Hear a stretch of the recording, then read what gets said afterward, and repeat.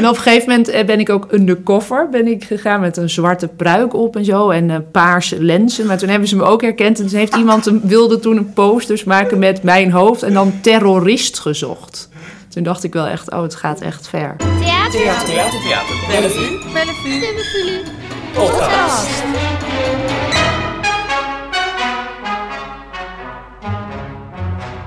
Van harte welkom, leuk dat je luistert. Een nieuwe aflevering van Voor het Applaus. De podcast van Theater Bellevue, waarin we praten met makers van wie de voorstellingen binnenkort bij ons te zien zijn. Mijn naam is Tom Helmer en voor deze aflevering zit ik samen in de studio met Carlijn Kistenmaker. Carlijn, van harte welkom. Nou, dankjewel. Ja, we gaan het over iets heel groots hebben. Missie Marquez. Kun je even kort voor ons schetsen wat het is en in welke situatie we nu zitten wat dat project betreft? Ja, even schetsen is altijd lastig als het gaat om een project van 9 jaar. Maar dat verklapt natuurlijk al wel iets. Mm-hmm. Het is een lang project. Het is ontstaan eigenlijk bij het feit dat mijn oud-oom Kees van den Broek het boek 100 jaar eenzaamheid vertaalde van het Spaans naar het Nederlands. Mm-hmm. En dat is geschreven door de Colombiaanse schrijver Gabriel García Márquez. En toen ik 4 was, ging mijn oud-oom Kees dood. En erfde ik de royalties van al zijn vertalingen. Dat waren er zo'n 140 in het Frans, Duits, Engels en Spaans. Zonder dat hij ooit een taal heeft gestudeerd. En ik was toen 4, ik had echt geen idee.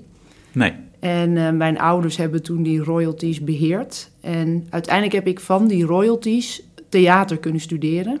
En dat was wel eigenlijk heel bijzonder. Ja.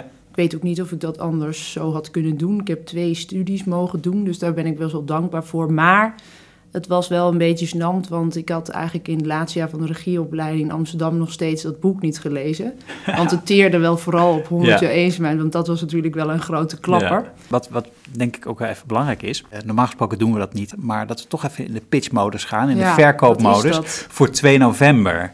Ja, dus dan zou ik zeggen, het is een wens tot een theatrale vertaling van het boek 100 jaar eenzaamheid. Een poging tot een theatrale vertaling van dit boek. Dat is eigenlijk de pitch. Wat gewoon eigenlijk helemaal niet kan als je een jonge maker bent die nog niet helemaal gevestigd was. Eigenlijk was het totaal onmogelijk.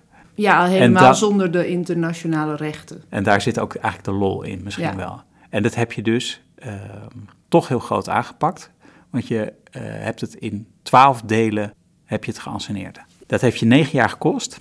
En op 2 november is het allerlaatste evenement van de hele cyclus. Klopt dat? En dat is hier in Theater Bellevue. Klopt. En wat gaan we dan zien? Dan gaan jullie de laatste 3 delen zien. Dus deel 10, 11 en 12. En het zijn altijd 3 luiken. En deze keer is het geen theatervoorstelling, maar een theatrale long-take film die dus in 1 camerabeweging is opgenomen. Wauw. En hoe lang duurt die? De bedoeling was 1 uur, maar het is 1 uur en 20 minuten en 3 seconden. Oh, heerlijk. Komt allen. Zeker. De finale. Precies. En leer van Carlijn over hoe je naar een boek kunt kijken en hoe je iets tot leven kunt wekken en hoe je kunt spelen. Ja. Carlijn, waar stond jouw wieg? Waar ben jij geboren? Ik ben geboren in Haren bij Groningen van Project X, het feestje. Ah ja, precies. Dat zeg ik er nu altijd bij, want anders weten mensen niet wat Haren in godsnaam is. Was jij ook bij Project X? Nee. Hoe zag het eruit bij jou thuis? Wat voor een huishouden ben je opgegroeid? Mijn ouders zaten allebei in de zorg. Die zijn nu allebei met pensioen, dus dat is niet meer. Maar ze hebben elkaar ontmoet in het ziekenhuis. En mijn vader was een van de eerste broeders van Nederland, dus een mannelijke verpleegkundige. En die had natuurlijk een wereld aan zusters. En die viel uiteindelijk op mijn moeder. Die zijn toen in Haren... Die had veel keus. Ja, die had veel keus, geloof ik, ja. Oké. Ja, en die dacht, mijn moeder is een lekkere Friese... hoe zeg je dat... niet stug hoor, maar wel... hij dacht, die ga ik veroveren, denk ik. Dus en toen zijn ze in Haren gaan wonen. Ja, dat was wel een bijzonder huis, want ik ben opgegroeid tussen 2 kerkhoven. Aha. Ja, dat was voor mij als kind wel een fascinerende speelplaats. Het is wel typerend voor mijn jeugd dat ik daar graven ging onderhouden en namen van overledenen ging bestuderen. Want daar lagen allemaal bijzondere mensen met bijzondere namen. Oké, was dat een bijzonder kerkhof dan? Nou, volgens mij niet, maar ik was toch wel heel erg gefascineerd door mensen die Sent Haak heten of Poepjes van achternaam en ja, maar dat soort dingen natuurlijk. Heb je het daar nog wel eens achteraf over gehad met je ouders? Hoe zij dat vonden? Want het lijkt mij best wel spannend. Ik heb zelf kleine kinderen, als die op Kerkhoven gaan spelen. Lijkt me ook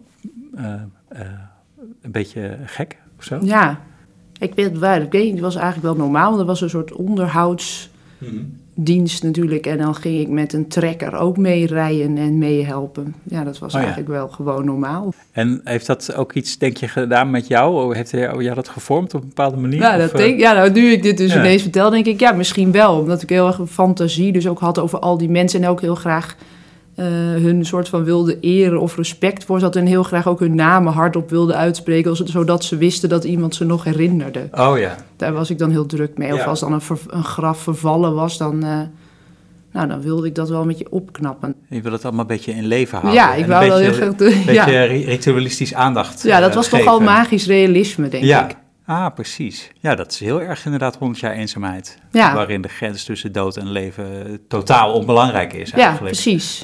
Ja, en wat dus ook bijzonder is dat er voor mijn geboortehuis een kastanjeboom staat. En dat in het boek 100 jaar eenzaamheid het ook draait rondom een kastanjeboom. Dus dat was ook wel een bijzondere parallel. En voor het geboortehuis van schrijver Marquez staat ook een kastanjeboom. Dus dat was ook wel weer bijzonder. Dat zetje van die magisch-realistische details. Ja. Hoe denk jij dat jij ooit op de regieopleiding terecht bent gekomen? Wat was daarin een belangrijk moment? Want jij bent gediplomeerd regisseur. Ja. Volgens mij ongeveer in 2014 of 2013 afgestudeerd.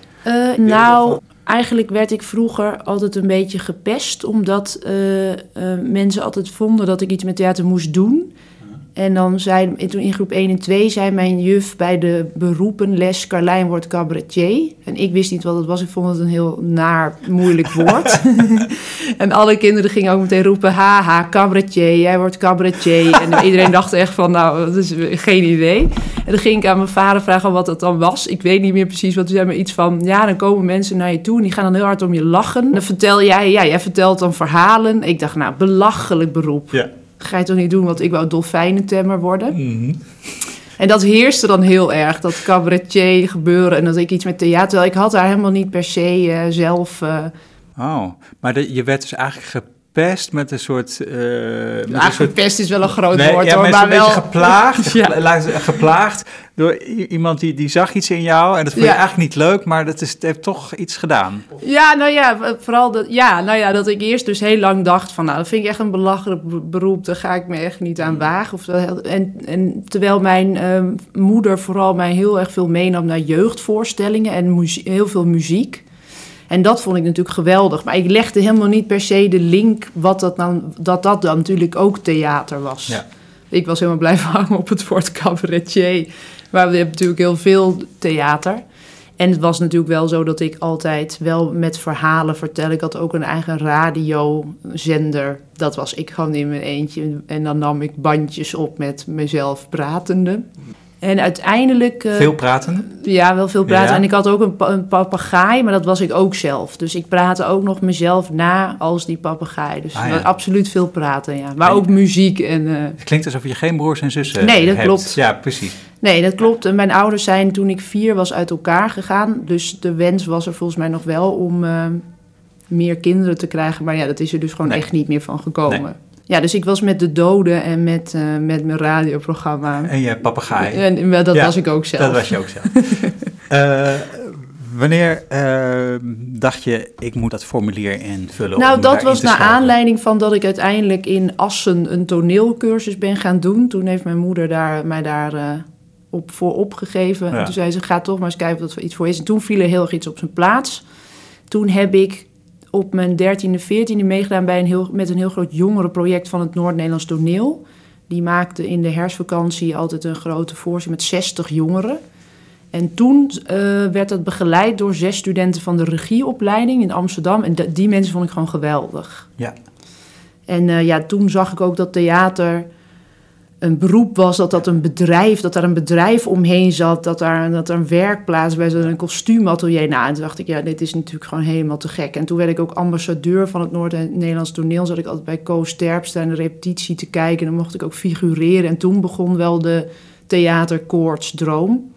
En ik kreeg ook dramales op de middelbare school. En die docent zei, dan kan je naar de docent dramaopleiding in Zwolle. Hey, wat vond je zo geweldig aan die 6 studenten van de regieopleiding? Nou, vooral de humor die ze met elkaar hadden en de manier waarop ze keken naar dingen. En dat ze natuurlijk ook een bepaalde positie hadden om dingen te creëren en te bedenken en het allemaal bij elkaar te brengen. Ja. Dus en dat je dus het uit de mensen waar je natuurlijk mee werkt, daar moet je het uit halen. En natuurlijk uit muziek en vormgeving en kostuums. Ja, zij brachten dat allemaal bij elkaar. Dat vond ik wel echt magisch. En ze hadden dus meer materiaal om mee te werken dan jij vroeger met je bandjes en je papegaaien had. Ja, en ze hadden dus natuurlijk die 60 jongeren die natuurlijk allemaal stonden te trappelen. En hoe zij dat allemaal bestuurde ik niet, maar hoe zij daar alles uithaalde en alles tot bloei haalde, dat vond ik heel tof. Ja. Uiteindelijk moeten we ook op een gegeven moment naar jouw grote 9-jarig project, want ga daar maar eens even rustig over praten. Maar ik heb nog een vraag over de regieopleiding in Amsterdam. Ja. Jappe Klaas was daar artistiek directeur op het moment dat jij studeerde. Ja. Die man is vrij beroemd geworden omdat hij zo geil was als boter. Mm-hmm. Maar in kleinere kring is ook wel bekend dat het beleid op dat moment was repertoire regisseren. Dus je moest heel veel, dat was vrij belangrijk. Volgens mij in het tweede jaar alleen maar Shakespeare. En er moesten echt stukken geanceneerd worden. Hoe vond je dat? Nou, ik vond dat ook wel heel leerzaam om te kijken van waar ben ik mee bezig of wat vind ik belangrijk in de wereld en hoe haal ik dat dan uit bestaande stukken. Want ja, we kunnen er ook niet omheen dat bepaalde stukken gewoon super goed geschreven zijn, dat ze heel goed werken, dat ze ook nog steeds actueel kunnen zijn. Dus ik heb daar ook wel veel uit kunnen halen. Maar ja, het is wel duidelijk dat ik daar uiteindelijk absoluut van afgestapt ben. En ik denk ook dat dat is gekomen doordat ik ook op een gegeven moment natuurlijk die stukken leerde kennen. En er zijn echt heel veel stukken waar ik super veel van hou.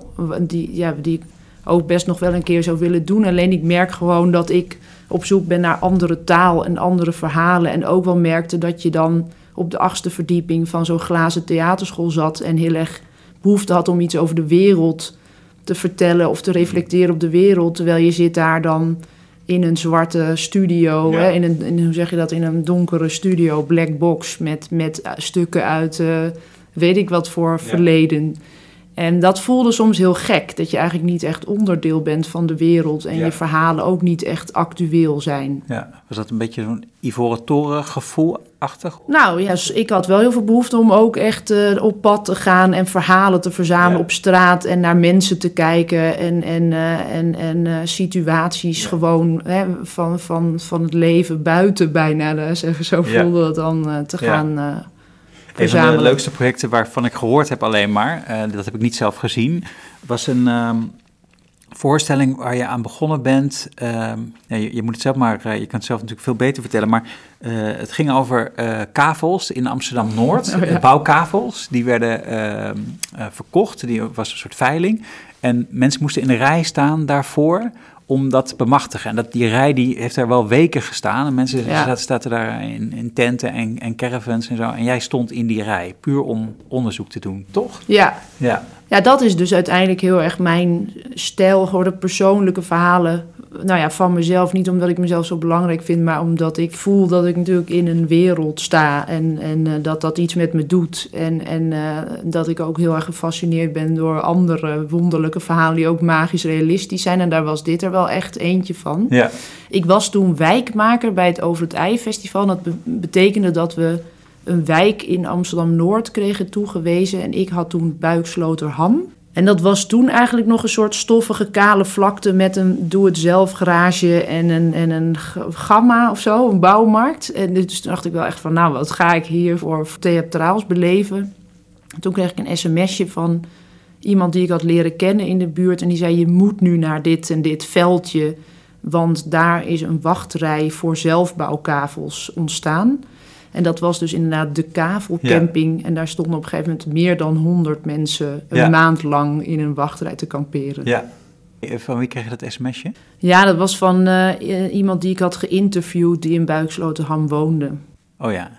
En die had een goed netwerk. En ik zei van, ik ben op zoek naar verhalen. En ik merk gewoon dat ik het heel leuk vind om met jou te praten. Maar ik ben wel op zoek naar naar meer. En zij zei, hier moet je zijn. En toen stond daar een bord bij, als je in deze rij wil staan, ga dan naar nummer 1 of 2. Want al die staplekken waren genummerd. Dus dat waren mensen in caravans voornamelijk. Maar op een gegeven moment ook wel echt in tenten en busjes. En je kan het allemaal zo gek niet bedenken.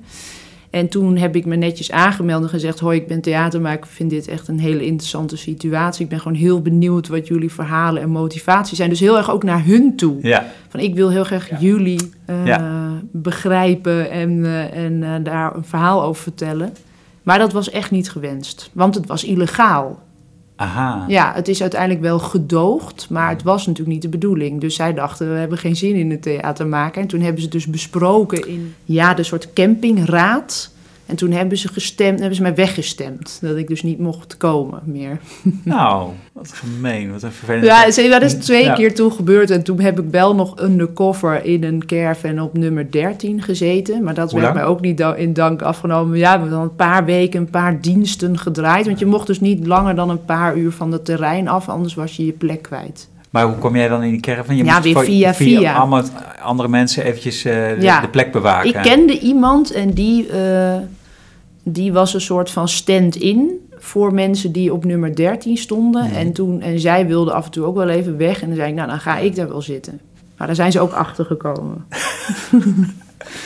En op een gegeven moment ben ik ook undercover. Ben ik gegaan met een zwarte pruik op en zo. En paarse lenzen. Maar toen hebben ze me ook herkend. En toen heeft wilde toen een posters maken met mijn hoofd. En dan terrorist gezocht. Toen dacht ik wel echt, het gaat echt ver.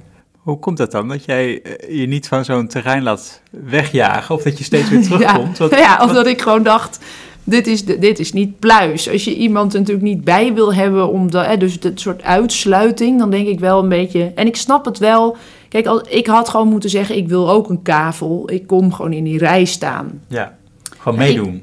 Ik had gewoon moeten zeggen, gewoon ik doe gewoon mee helemaal. Ja. Ik wist nog helemaal niet wat de serieusheid en het belang van die situatie was natuurlijk. Dus ik kwam daar totaal naïef aangelopen. En dat was uiteindelijk natuurlijk best wel dom. Terwijl die mensen die daar in die rij stonden... Super serieus. Ja, die gingen er helemaal voor. Wat er aan het gebeuren was. Nou, ik zei het... Ja, tuurlijk. En had jij dat ook in de gaten? Nee.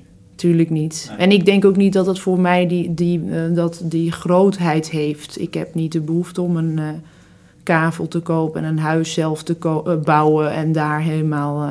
Dat staat gewoon heel ver van jou af. Ja, en wat ik vooral opvallend vond, is dat het gewoon allemaal een soort van dezelfde soort mensen waren. Allemaal architecten en van een bepaalde klasse. Dat ik dacht, wat zit hier voor systeem in? En is het ook nog wie het eerst komt, wie het eerst maalt? Ja. Ik vond dat gewoon niet zo eerlijk eigenlijk, denk ik. En dan doe je een pruik en een zonnebril op.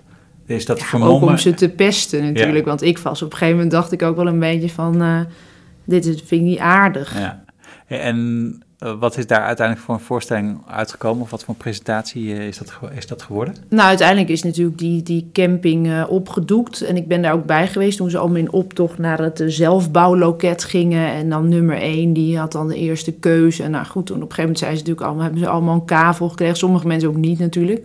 Toen was dat veldje leeg. En toen dacht ik, dit is nu natuurlijk een soort historische plek waarvan alles is gebeurd. Dus hebben we een beetje vormgegeven als een soort archeologische, hoe zeg je dat?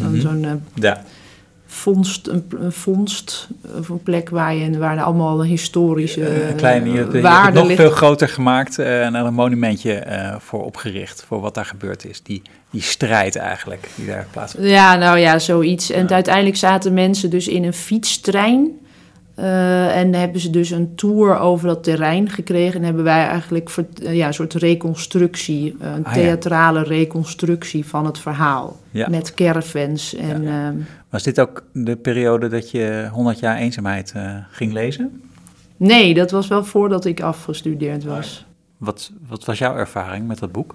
Nou, voor mij was het heel bijzonder omdat ik voor het eerst kennis maakte met de stijl magisch realisme. En ik eigenlijk op school dus me ook wel inderdaad los wilde maken van de toneelstukken. En heel erg bezig was met een bepaalde eigen stijl. En dat noemde ik groot-klein. Dat ging over heel klein spel tegenover heel groot spel. En hoe je dat inzet in timing en in welke situaties. En toen las ik 101 eenzaamheid en dacht ik, dat bestaat. Ik vond heel erg een soort meester in Marquez. Oké. Dit moet je even nog wat meer uitklappen voor ons, alsjeblieft. Ja. Eerst hebben we dat grote en het kleine spel. Even een paar simpele voorbeelden, alsjeblieft. Ja. Ik heb soms het idee dat er in het theater een beeld heerst van dat er bepaalde dingen zijn, dat je op een bepaalde manier reageert op dingen. Bijvoorbeeld als iemand overlijdt, dan huil je. Ja. Toch? Of als je boos bent, ga je schreeuwen. En als je struikelt, dan loop je snel weer door. Toch? Er zijn een soort van bepaalde patronen van hoe dingen gaan. En het zal ook vast vaak zo gebeuren. Maar ik geloof ook heel vaak dat het niet zo gebeurt. Dus dat je op een heel groot moment, als het overlijden van iemand, misschien helemaal dichtklapt. En juist als je een broodje pindakaas staat te smeren een week later, wat je doet denken aan diegene, je helemaal geraakt bent. Ik wil graag spelen met wanneer iets groot of klein is voor iemand. Ja. Omdat ik denk dat die timing niet logisch is. Ja. En dat heel erg het leven is. Dat het niet gaat zoals je verwacht. Ja. En dat sommige hele kleine details heel veel betekenis hebben voor iemand. Of dat je hele leven kan veranderen. En hele grote dingen soms ook zo groot zijn dat je ze niet kan bevatten. Dat je ze ook eerst even moet laten gaan. Ja. En dat is groot-klein. En dat is ook magisch realisme. Want dat gaat heel erg over dagelijkse gebeurtenissen heel wonderlijk maken. En hele grote uitzonderlijke situaties heel klein en simpel houden. Ja. Waar ik dan ook aan moet denken, als je dat zo zegt. Ik heb mijn schoonfamilie woont in de Achterhoek. Ja. Dat is een wereld die ik zelf helemaal niet ken van huis uit. Ik kom uit een ander milieu, want dat is een dorp waar, zeg maar, naboerschap, dat ligt niet echt in de mond bestorven, maar weet je wel, die sfeer die is er wel, voor elkaar zorgen. En het is me opgevallen in zo de afgelopen jaren, dat over de grote dingen, daar wordt eigenlijk nauwelijks over gesproken, terwijl over die hele kleine dingen, dat vloeit maar over de lippen en dat vloeit maar over de lippen. En dat is ik weet niet of dat een terechte associatie is, maar... nee, eigenlijk niet. Omdat magisch realisme ook wel echt bekend staat om de historische elementen ervan en het autobiografische en het realistische. Vaak ook worden minderheden ook wordt daar heel erg voor opgekomen. Ja. En dus het gaat wel heel erg over maatschappelijke thema's. Dus het is niet zo dat je die thema's niet aangaat of verzwijgt. Juist niet, maar het gaat meer heel erg om de vorm. Ja. Het gaat niet zozeer om de inhoud. Dus het gaat niet om dat je moeilijke onderwerpen vermijdt en het liever hebt over koetjes en kalfjes. Het gaat over de manier waarop je met die dingen omgaat. Ja. Dat boek, 100 jaar eenzaamheid, paste dus bij eigenlijk een soort visie die je had op het toneel. Je vond dat bij elkaar passen. Ja. En het ging er toen iets aan bij jou van binnen? Totaal. Ja, ik dacht gewoon, dit is het helemaal. Dit magisch realisme ook, waarin de fantasie soms veel realistischer en begrijpbaarder is op een emotioneel niveau. En ik ook heel erg voelde van dat er in mijn omgeving, misschien wel in mijn theateromgeving, maar ik heb ook nog een omgeving daaromheen. Niet altijd ruimte is om over je emoties of je dromen of je spiritualiteit of je visioenen te praten of dingen die je denkt, maar die je niet per se uitspreekt omdat ze misschien niet kunnen. Yeah. Maar dat is wel een heel groot onderdeel van de mens. Dat je allemaal dingen denkt of fantaseert of wenst die niet per se de realiteit zijn. Maar die zitten wel de hele dag van binnen in je hoofd. Dus die draag je wel mee. Dus ik heb altijd het idee, het is al bijna magisch realisme, toch? Mm-hmm.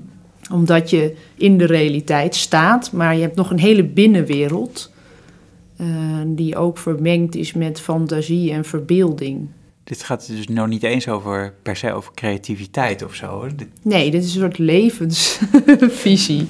Ja, maar ook, het is ook een levenstoestand waarvan jij het idee hebt dat geld, dat gaat voor iedereen op. Iedereen heeft daarmee te maken. Nou ja, dat denk ik natuurlijk wel. Dat hoeft niet zo te zijn. Maar misschien dat jij daar wel antwoord op kan geven. Dat weet ik niet, maar ik heb het idee dat het bij jou heel levendig is in je... Maar heb jij dat zelf dan niet? Dat je terwijl je dingen doet en je werk en je leven leeft... en nou, ik hoor net dat je kinderen hebt, je kinderen verzorgt... dat je ook een binnenwereld hebt die leeft. Een soort innerlijke stem. Of dat je gedachten hebt of dat je dingen ziet... die je raken of die tot de verbeelding zweven, die je triggeren, maar die je niet meteen gaat uitspreken of die je niet deelt. Ja, zeker. En ik heb het idee dat die wereld altijd als het zomer is, in het theater werken we zeg maar maandenlang vrij hard, dat als het zomer wordt en je gaat uitrusten, dan komt die wereld veel meer tot leven en dan wordt het veel spectaculairder allemaal wat er gebeurt. En ook heel fijn. En dan heb je soms ook wel weer zin om ergens anders te gaan werken dan in het theater. Ja. En zodra je daar weer terug bent en je ziet iedereen weer, dan voel je toch gelukkig weer heel erg op je plek. Maar dan gaat die wereld ook wel weer een beetje dicht. Want je zo... Tenminste, daar moet ik nu even aan denken. Ja, ik snap het, ja. Kijk, ik denk gewoon dat je dat, of in ieder geval dat komt heel erg in het boek naar voren. Bijvoorbeeld in het boek, daar is een personage, een dochter. En die is heel duidelijk anders dan anders. Die is heel veel aan dagdromen. Die is niet helemaal in de realiteit eigenlijk. En, lang geleden dat ik het gelezen heb, maar is dit Aurelia? Nee, het is Remedios de Schone. Oh ja. En zij wordt niet oud, maar wel zo ontzettend begeerd door allerlei mannen. Maar ze gaat eigenlijk nergens op in, want ja, dat hoeft voor haar helemaal niet. Ze leeft gewoon haar leven en op een dag is ze de lakens aan het opvouwen op de patio en dan stijgt zij op naar de hemel. Zij wordt door heel veel vlinders, toch? Nee, is dat Aurelia? Nee, Aurelia is er niet. Alleen Aureliano. Oh, oké. Maar de Schone stijgt op. Nee, maar ik bedoel, kijk, dat kan natuurlijk. Daar ga je van zeggen, dat kan niet. Ik bedoel, iemand stijgt niet op. Alleen op de emotionele laag en wie zij is en wat de betekenis is van wie zij is en haar rol in het verhaal, is dat kloppender dan 10 jaar absurde oorlog. Wat in de realiteit heeft plaatsgevonden in Colombia. En dan bedoel ik niet dat het een minder belangrijk is dan het ander, maar ik bedoel dat er dingen naast elkaar kunnen bestaan die keiharde feiten zijn, waar je bijna niet mee om kan gaan, zo erg zijn ze. En dat dit gebeurt wat niet kan gebeuren, maar wat je ook heel goed kan begrijpen. Ja. Snap je wat ik bedoel? Ja, ik snap het. Er gebeurde van alles toen jij dat boek las. Toen ben je een plan gaan maken. Ja, op school. Het was op school, volgens mij in het 2e jaar van school, dat ik het boek ging lezen. En toen in het 3e jaar was de opdracht, of in het laatste jaar, weet ik niet meer precies, dat je dan gingen we oefenen met het maken van een projectplan. Hè. Dus dan ging je als regisseur een voorstelling bedenken en een beetje gekoppeld aan een productieleider die nog op de opleiding zat. En die ging dan kijken hoe je zoiets dan zou kunnen verwezenlijken. Ja, maar dat was een opdracht, hè, dus dat was niet echt. En dat was eigenlijk de eerste stap naar een theatrale vertaling van 100 jaar eenzaamheid. En dat had toen nog de vorm van een... Ja, nou, als ik het nu zeg, je lach je dood. Een 1-op-1 toneelstuk van 100 jaar eenzaamheid met 65 personages. Ja, god. Ja, belachelijk. Je moet wat. Ja, dat is dan gewoon, weet je, dan denk ik ook echt, ja, dat is wat je dan bedenkt van... ik ga daar toneel van maken, toch? Ja, dat zie je dan ook knielen op een bed violen. Nou, dan maken we gewoon toneel van, toch? Dat is hoe je het doet. Ja. En toen, dat was die opdracht. En toen later bleef het nog wel sudderen van moet ik toch eens een keer daar iets mee doen? En ook met dat toneelstuk. En toen ben ik dus daar de internationale rechten voor gaan proberen te ronselen. Oké, want waarom had je die nodig? Nou, als je een toneelbewerking wil maken van een boek, heb je de internationale rechten nodig. Zodra het een buitenlands boek is. Ja, dus ik had dan de rechten van de vertaling, maar dat is natuurlijk niet het recht van het boek. Nee, precies, van het verhaal. Precies, dus Ik moest dan inderdaad aankloppen bij de manager van Marquez. Dat was een hele bekende vrouw die ontzettend veel Zuid-Amerikaanse schrijvers beheerde, zeg maar, het werk van Zuid-Amerikaanse schrijvers. En via de uitgeverij zijn we toen met haar in contact gekomen. Er zou dan een contactpersoon ook naar haar toe gaan met een brief van mij. Maar toen is die manager een paar uur voor die afspraak overleden. Oh, right. Ja.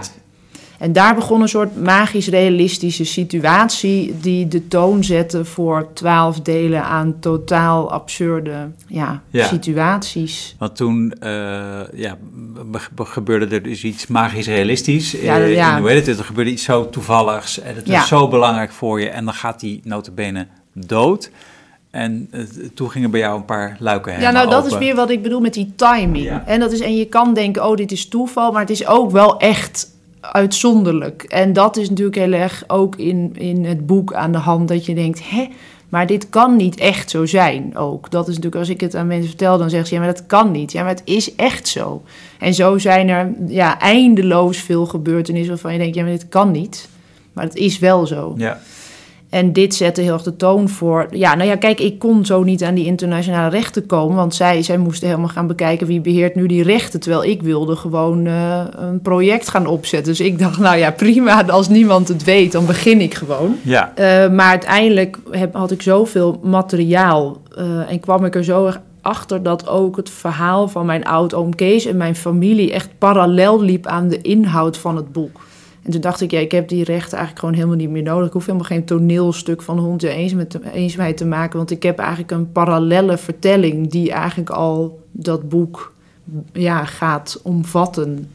En dat waren al die parallele gelijkenissen met jouw eigen familie? En uiteindelijk dus ook mezelf, maar ook op een gegeven moment de levens van alle mensen die meewerkten aan die voorstelling. Dus het was echt een soort besmettelijk je zag ook magisch-realistisch virus. Al die parallellen die werden in die wereld getrokken. Ja. Waarom heeft jouw oud-oom Kees die royalties aan jou nagelaten? Waarom is dat gebeurd? Ja, ik denk dat dat is gebeurd omdat mijn vader een goede band had met mijn oud-oom Kees. Kees had zelf geen kinderen. En mijn vader, dat was wel echt iemand waar die dan, die was natuurlijk een stuk jonger, waar hij een soort band mee had, die daarbij in de buurt komt, denk ik. En Kees, jij was 4 jaar toen hij overleed, maar heeft jou dus de eerste 4 jaar wel meegemaakt. Ja, en dat is dus ook een bekend verhaal uit de serie, dat hij dus bij mijn ouders op bezoek kwam toen ik net was geboren, en dat hij een lint mee had met daaraan allemaal kleine cadeautjes. Dansschoentjes, een notitieboekje, een kwastje en maskertjes. Omdat hij dus hoopte dat ik later iets met kunst ging doen. Ja. En dat wist ik dus helemaal niet. En daar kwam ik pas achter toen ik al lang en breed op de theaterschool zat. En dat raakte mij heel erg, dat hij hoopte dat ik iets met kunst. Hij hield zelf heel erg van muziek en van boeken natuurlijk. Ja. En, dus het was niet jouw docent die jou cabaretier noemde, maar het was gewoon eigenlijk de wens van Kees die onzichtbaar al in mijn aderen zat. Ja. Theater. Bellevue. Podcast. Het idee was volgens mij eigenlijk ooit hier nog in Bellevue, dat ik hier in de kleine zaal met de bar, dat ik gewoon een soort van 12 avonden zou gaan doen met gasten en verhalen en vertellingen en stukken voorlezen. Omdat het me op een gegeven moment gewoon niet behapbaar leek om die toneelvoorstelling te maken en ook niet die rechten had. Dat ik dacht, ik maak gewoon een soort van, weet ik niet, intieme avonden, soort zoiets, ja. En daar is het volgens mij uit voortgekomen dat 12 avonden zou worden. En toen kreeg ik een residentiemogelijkheid bij het Jonge Harten Festival, waar we dan dus die avonden konden invullen. Ja, Jonge Harten in Groningen. Festival voor jongeren eigenlijk in Groningen. En toen kregen we een klein zaaltje toegewezen waar we dus die avonden eventueel zouden kunnen gaan invullen. En dat werden toen wel echt delen van een uur. Ja. Deel 1, 2 en 3. En daar zat zoveel theatraliteit in dat het dus toch voorstellingen zijn geworden. En dat was het eerste 3-luik. Ja. Waar zat de lol voor jou toen? Het was ook wel echt heel erg tof toen nog met Tim Linde en Meerte Labré en dan Chris Koopman waren met z'n vieren op het toneel. En dan ook het voordragen van die tekst en dan dus al die situaties gaan uitspelen die we dus hadden meegemaakt. Dus die manager. Oud-oom Kees kreeg natuurlijk voor het eerst voor mij een lichaam en zo. Ja, dat had hij natuurlijk wel, maar ik heb hem nooit echt gekend. Want ik was heel jong toen hij overleed, dus... Maar toen stond hij ineens op het podium. Ja, toen kon ik met hem gaan praten. Ja. Maar dat is natuurlijk heel raar. Dat is weer met die papegaai. Dat ik gewoon dat zelf natuurlijk schrijf. En dan zelf ook met hem ga praten. Dus ik heb het natuurlijk allemaal zelf verzonnen. Maar op een gegeven moment ging dat wel een leven leiden. Eigenlijk dat personage werd echt Kees. Ja. En toen waren er ook allemaal gasten. Dus ook een keer nog een andere vertaalster. En dat bleek iemand die heel erg... wel 100 jaar eenzaamheid had willen vertalen. Die heeft nu dus ook een nieuwe vertaling gemaakt. Dus ik heb ook onderhand niet meer echt de rechten van de huidige vertaling. Dus daar is van alles begonnen. Dus even, want ik kan me dat goed herinneren uit de cyclus... dat op een gegeven moment een andere vertaling werd gemaakt. Ja. Daar betekende ook dat jij minder vruchtgebruik zou krijgen... uit die vertaling van jouw oud-oom. Nou ja, ik uiteindelijk... ik heb natuurlijk ook nog wel met de uitgeverij... want wat wilde ik nou ook alweer? Ik wist dat er nu natuurlijk een nieuwe vertaling kwam. En toen hebben ze dus alle boeken van mijn oud-oom... die vertaling, die zijn natuurlijk allemaal weggehaald... uit de boekenwinkel. Ja, en dat is nu een soort van op het dark web kan je die nog wel vinden. Maar in principe is die er niet meer. En toen zei ik, hebben jullie niet nog boeken nu in de opslag? Want die boeken worden op een gegeven moment verbrand. Want dan zijn ze gedateerd. Toen zei ik, dan wil ik ze wel. Nee, maar opslagruimte in beslag. Ja. Ja, ik zei, dan wil ik ze wel. En ik heb dat wel eens eerder gedaan. 200 Irvings heb ik ook van de Rams gered. Mm-hmm. Heel dom, want dan had ik een hele minuscule schuur in Amsterdam... met 200 boeken vol liggen. Maar goed, dat dacht ik van, doe maar. En hoeveel exemplaren van jouw oud-oom vertaling heb je in bezit? Nou, ik heb alle 14 uitgaves. Dus dat zijn, het is natuurlijk, volgens mij is het meer dan 72 keer gedrukt... maar het zijn 14 kaften. Ja. Die heb ik allemaal nog wel wat meer. Alleen ik kreeg dus geen 100 jaar eenzaamheid... versies van mijn oom. Daar kwam toen een hele discussie over. En toen zei ik, maar ik heb ze nodig voor mijn voorstelling, want dit en dat. En toen zeiden ze, voorstelling? Toen kreeg ik alsnog heel erg weer zurigheid over dat ik die voorstelling natuurlijk aan het maken was. En daar hebben we geen toestemming voor gegeven.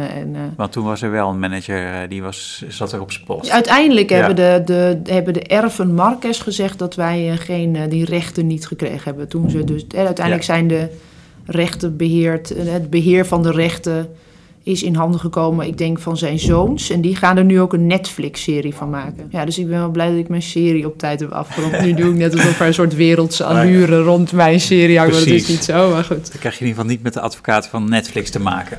Nee. Die lijkt me niet zo mals. Het zou wel echt een smeuïge situatie zijn, toch? Ja, zeker. Ja, toch nog maar wat delen erachteraan. Ja. Op een gegeven moment stond het. Je had succes met 1, 2 en 3 en zeker 4, 5 en 6. Dat was een soort doorbraak, zo heb ik het beleefd.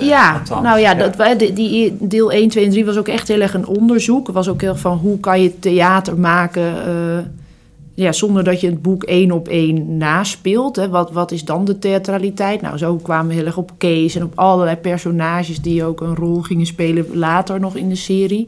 En in deel 4, 5 en 6 zijn we echt chronologisch door het boek gegaan. En toen werd het ook heel duidelijk een reis. Dus ik zie 1, 2 en 3 heel erg als een proloog. Een soort kennismaking. Deel 1 heet ook Kees. Deel 2 heet Gabriel en dan heet deel 3, hoe heet die manager, heeft ook een naam, ik weet het niet meer, Carmen. Dus het ging dus ook over die 3 mensen die een hele grote rol hadden gespeeld in de eerste stappen naar dit project. En vanaf deel 4, 5 en 6 gingen we 54 pagina's per deel behandelen, zodat je dan in deel 12 het hele boek had doorgemaakt eigenlijk. Ja, precies. En dat was ook een beetje de grap. Ja. Dat je ook in het begin echt als publiek denkt, oh jee, nu gaan we 54 pagina's in een uur met elkaar doornemen. En dan waren er dus altijd fragmenten uit het boek. En dan daaromheen speelden we eigenlijk alle parallelle verhalen. En dat was toen ook in een circustent. Ging dat in première ook met veel meer acteurs. Dus toen werd het ook al veel groter. En voor deel 7, 8 en 9 zijn we naar Colombia gereisd. En dat was wel een heel avontuur. Waarom was dat een heel avontuur? Nou, het ding was gewoon dat we dus met ons eerste subsidiepotje op reis gingen. En toen in de overstap van Miami naar Bogota te horen kregen dat we eigenlijk de rest van de subsidie niet hadden gekregen. Oh, wat erg hè. Als ik dit nu zeg, dan denk ik al, oh, wat verschrikkelijk. En, maar hoezo denk je wel wat verschrikkelijk? Nou ja, je kan natuurlijk niet. Weet je, nu neem je die risico's, die neem je niet meer. En toen dachten wij waren gewoon ook best wel, we waren zo begeisterd door dat project. En we hadden soms, weet je, we dachten gewoon, dit moeten we doen. Dit gaan we gewoon doen. Maar wat betekende dat dan concreet? Ja, dat betekende gewoon dat we daar waren, maar die hele voorstelling niet konden gaan maken. Ja. En dat we al het materiaal wat we daar gingen verzamelen niet kon worden gebruikt voor iets. Want er was geen mogelijkheid tot iets maken. Ja. En het was natuurlijk heel vervelend dat we toen ook, dat is wel bekend natuurlijk, dat we het Jonge Harten Festival, dat festival uit Groningen, ons in eerste instantie had gesteund en dat we daar die reis van hadden gemaakt en dat die natuurlijk verwachten dat we iets op het festival zouden gaan doen, wat ook heel logisch is. Ja, die hadden serieus geld in zitten. En die dachten super, en dan kunnen zij in het openingsweekend mooi hun de 7, 8 en 9 gaan doen. En dat was natuurlijk gewoon totaal niet aan de hand. En dat was gewoon heel zwaar, dat we die reis, en uiteindelijk heel veel mensen werden ziek tijdens die reis en daar gebeurde van alles. En dat was gewoon voor mij ook als verantwoordelijke en artistiek leider heel zwaar. Ja, en uiteindelijk hebben we dus ook wel iets op het Jonge Harten Festival gedaan. Maar daar hebben we niet voor kunnen repeteren. We hadden geen middelen. Het was gewoon echt wel een dieptepunt in mijn theaterbestaan.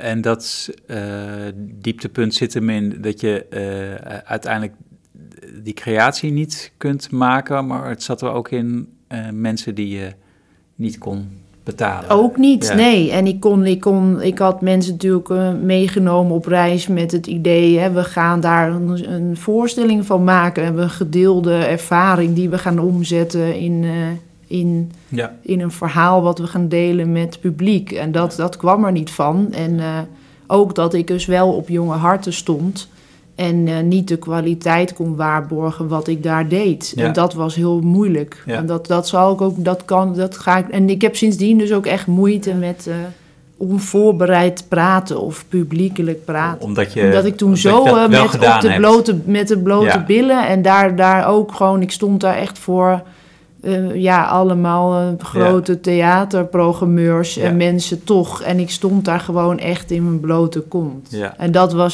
was echt heel. En dat was helemaal logisch, maar het was gewoon toen heel pittig, ja. Mijn actrice Sophie zegt dat mijn ziel op dat moment uit mijn gezicht wegtrok. Ah, shit. Blij dat Groningen ver weg is en dat ik dat niet gezien heb. Nee, jij was er niet ook. Nee. Het had zomaar gekund, hoor. Het had zomaar gekund, misschien was ik er wel. Ja. Wat ik me wel herinner, want ik heb in ieder geval een uitvoering ervan. Was dat alleen in Groningen? Want ik heb het wel gezien. Deel 7, 8 en 9? Ja. Nee, dat was ook hier in Bellevue. Ja. Ik heb het in ieder geval gezien. Ik herinner me dat je die subsidieperikelen, om hem bijna klein te maken, dat je die ook heel erg hebt ingezet in die voorstelling. Dat je dat heel erg open doet. Ja. Dus daarmee laat je ook een enorme achterkant zien en die kwetsbaarheid. Ja. Dat heb je enorm naar voren gegoten. En ik zag de voorstelling, weet je, ook te midden van een week met andere voorstellingen en drukte. En dus ik kon daar zelf niet helemaal bij. Ik zou zelf die keuze helemaal niet hebben gemaakt. Waarbij? Dat je dat doet. Dat je zo die achterkant laat zien. Maar dat heeft misschien ook met mijn soort persoonlijke smaak te maken. Ik moest even over nadenken in voorbereiding van dit gesprek. Ik was ooit hoofdredacteur van de Spot. Dat is bij theaterwetenschap, zeg maar, het tijdschriftje. En dan moet je iedere maand wil je een nieuwe spot hebben liggen op de kantine waar de koffie wordt verkocht. En heel vaak, mijn voorgangers hadden altijd zo een oproepje op de voorpagina gezet van als je een kopij hebt, dan kom het alsjeblieft, lever het in, want dan drukken wij het af, dan kom je in de spot. En ik dacht, dat wil ik eraf hebben. Dat zou ik nooit doen. Want ik wil gewoon dat er een hele mooie spot ligt, als bij toverslag of zo. Ik wil die achterkant, al het werk wat erin zit, zou ik zelf nooit willen laten zien. Ja, dat vind ik dus heel erg typisch ook voor een bepaalde manier van leven. En ook iets wat nu heel erg zichtbaar is in social media. Dat je altijd je groot moet houden en dat je de buitenkant presenteert. En dat het gaat om een resultaat. En dat is voor mij ook niet het leven. Dat is, vind ik, een soort lineair denken wat ik heel erg ingebed vind zitten in de Nederlandse cultuur.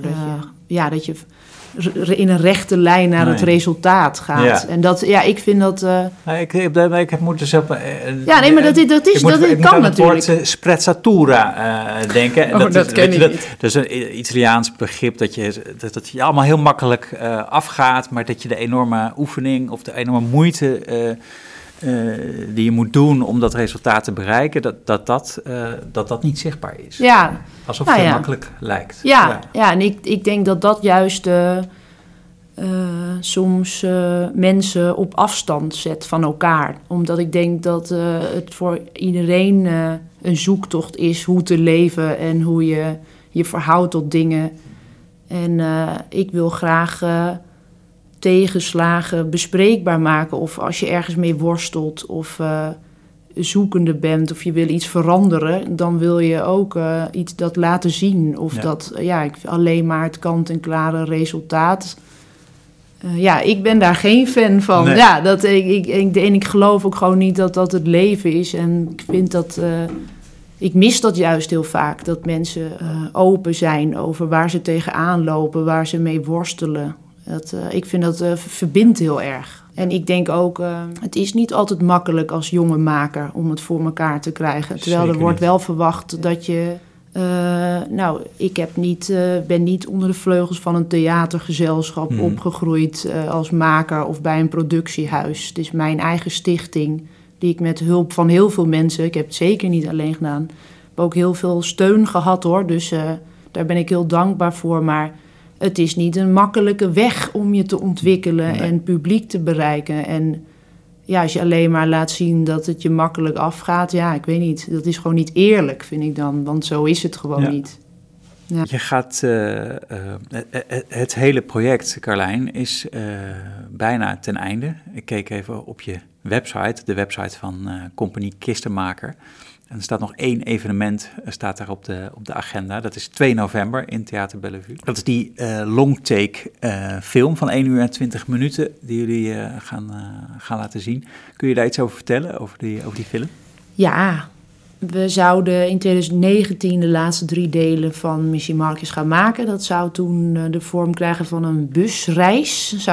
Het publiek zou dan in bussen door de laatste pagina van het boek gaan rijden. Nou, dat was toen organisatorisch toch niet haalbaar. Toen werd het een locatievoorstelling bij een bushalte. En dat is toen ook door corona natuurlijk uiteindelijk niet doorgegaan. Nou, en toen op een gegeven moment dachten we, wat nu? Want op een gegeven moment, het was ook wel echt tijd om het af te ronden. En toen dacht ik, dan moeten we niet alternatieven komen die het werk geen eer aan doen, maar we moeten iets gaan vinden wat toch echt ook theater is. En toen ben ik gaan praten met filmmaker Ivo van Aert. Van ik heb hier 3,5 uur locatietheater, dat kan niet doorgaan, maar hoe kunnen we dit met een nog beter plan toch gaan uitvoeren? En toen kwam hij met het idee om er een longtake film van te maken, wat eigenlijk inhoudt dat je... Dit keer had je wel budget. Ja. Nou was ook nog een hele toestand, maar uiteindelijk wel, Ja, om ook de theatraliteit ervan te behouden, is een longtake super geschikt, omdat dat net als een voorstelling in 1 keer wordt uitgevoerd en vastgelegd. Dus je repeteert het zoals een voorstelling, omdat je er niet in kan knippen achteraf. Hè? Want een film die wordt gemonteerd, die wordt in kleine stukjes opgenomen en dan pas in elkaar gezet. Terwijl dit wordt wel al van tevoren in elkaar gezet en dan in 1 keer op de camera geklapt. Super spannend lijkt me dat. Het was me wel een dingetje, ja. Hoe zag het eruit daar? Waar? Was dat voor een ruimte waar die camera stond en waar de acteurs stonden? Oh, dat was in een hele grote melkfabriek in Arnhem. En dat was 1500 vierkante meter en er staan meer dan 15 sets. En het is een parcours. Dus het begint op één plek, maar het reist door die hele ruimte heen. Langs al die sets met weet ik hoeveel paniekerige kostuumwissels. Mensen die rondrennen, auto's duwen, sproeiers aanzetten, luiken in caravans. Hoeveel mensen waren daar aan het werk? Nou, 30 denk ik op een gegeven moment, ja. En hoe was de sfeer toen het klaar was? Nou, dat was wel een flinke ontlading. Ja. We hadden 2 dagen om te filmen. 4 takes op een dag. En dat is hetzelfde als 4 voorstellingen op een dag. Dus dat was best wel pittig. En we hadden 8 kansen om het te doen slagen. En ze hebben ze ook alle 8 benut. Maar na de 8e take was iedereen wel aan het brullen. Hele lange dagen. Hele lange dagen, ja. Vermoeide lijven. Maar wel heel leuk was dat. We hebben er heel veel plezier in gehad. Dus het gaf heel veel energie en adrenaline. Het was echt heel bijzonder om het samen te doen. Ja. Ik heb ook echt al die mensen die daar meewerkten... ik kon ze wel fijn knijpen. Van dankbaarheid. Ja, en gewoon hele goede, lieve mensen die dit avontuur ook ingestapt zijn. Omdat ze gewoon dachten, het is onmogelijk, maar we gaan het wel doen. Ja. Met wat voor gevoel kijk je uit naar dinsdagavond? Nou, ik ben heel benieuwd wat mensen van vinden. Ook omdat het is natuurlijk niet live, maar het is wel een theatrale ervaring. Dus ik heb natuurlijk nu ook heel veel mensen gesproken die het thuis op de laptop hebben gezien. En dan hoor ik af en toe iemand die het heeft gestreamd. Want dat kon toen tijdens het Oerol Festival. Maar ik ben er natuurlijk nooit bij als mensen het zien. Wel nu 1 keer in Kikker en 1 keer in Walhalla. Maar ik ben wel heel benieuwd naar nieuwe ervaringen en gesprekken over dit project. En het is ook het laatste evenement, heb ik al een paar keer gezegd. Ja, nee, dat is dus niet zo. Het gaat nog 3 keer in Arnhem spelen, nog een paar keer in Nijmegen. En het is ook geprogrammeerd op het Noordelijk Filmfestival. Dus er komen nog heel veel momenten. Ja. Oké. Dat staat gewoon nog niet op de website. Oké, en wat dacht je dan toen ik dat een paar keer zei? Dacht je van, ik laat het even lekker en dan zeg ik het straks wel. Precies. Precies. Maar in Amsterdam de laatste kans, voorlopig. Want je weet maar nooit, kennelijk. Ja. Maar Missie Marquez is wel aan het aflopen. Ja, het werk zit erop. Ja. Dus we kunnen nu vooral gewoon genieten van de filmvertoningen. En daarmee is het afgesloten. Ja. Heb je al nieuwe plannen? Zeker. En kun je daar al iets over zeggen? Wil je daar iets over zeggen? Ja, zeker. De volgende voorstelling gaat heten Radio Jarabi. En dat wordt een piratenradiozender die we zelf gaan oprichten. En Jarabi is een West-Afrikaans woord uit de Mandinge-taal. En betekent intense liefde. En het wordt een radio voor interculturele liefdesverhalen tussen West-Afrikaans-Nederlandse stellen. Hoe het is om een liefdesrelatie te hebben waarbinnen 2 culturen een rol spelen. Dat is ook een spannend thema. Zeker, heel spannend. Ja, en dus heel erg de rijkdom daarvan, maar ook de complexiteit komt heel erg aan bod. En dat gaat op tour door het hele land? Ja, dat gaat in première op Oerol 2022. Yes. Volgende zomer is dat, of komende zomer eigenlijk. En dan gaat het in het najaar op tour langs allemaal zalen in Nederland. Hopelijk ook hier in Bellevue. Ja. En wie weet, Carlijn, kunnen we dan weer spreken. Dan gaan we er een iets kortere aflevering van maken, stel ik alvast voor. Ja, dat is goed. En ik wil je heel erg bedanken dat je hebt zo verteld hier in deze podcast over dit mooie, monumentale project. En daar wil ik je alvast mee feliciteren dat je dat gemaakt hebt als maker. Dat vind ik echt bewonderenswaardig. Echt. Nou, bedankt. Ja. Ik heb het met heel veel plezier gedaan. Het voelt ook heel rijk om zoveel tijd te hebben om iets uit te zoeken als maker. En je stijl en je identiteit. Dat is wel leuk. Ja. Ik heb zin in 2 november. Nou, ik ook. Tot dan. Tot dan.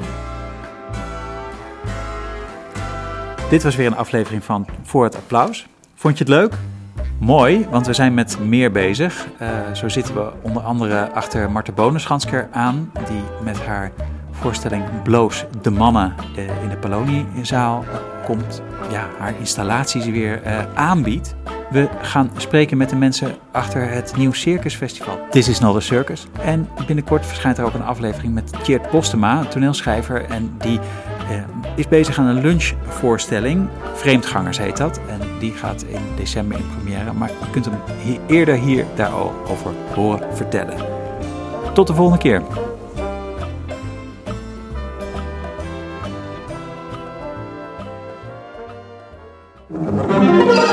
Theater Bellevue podcast.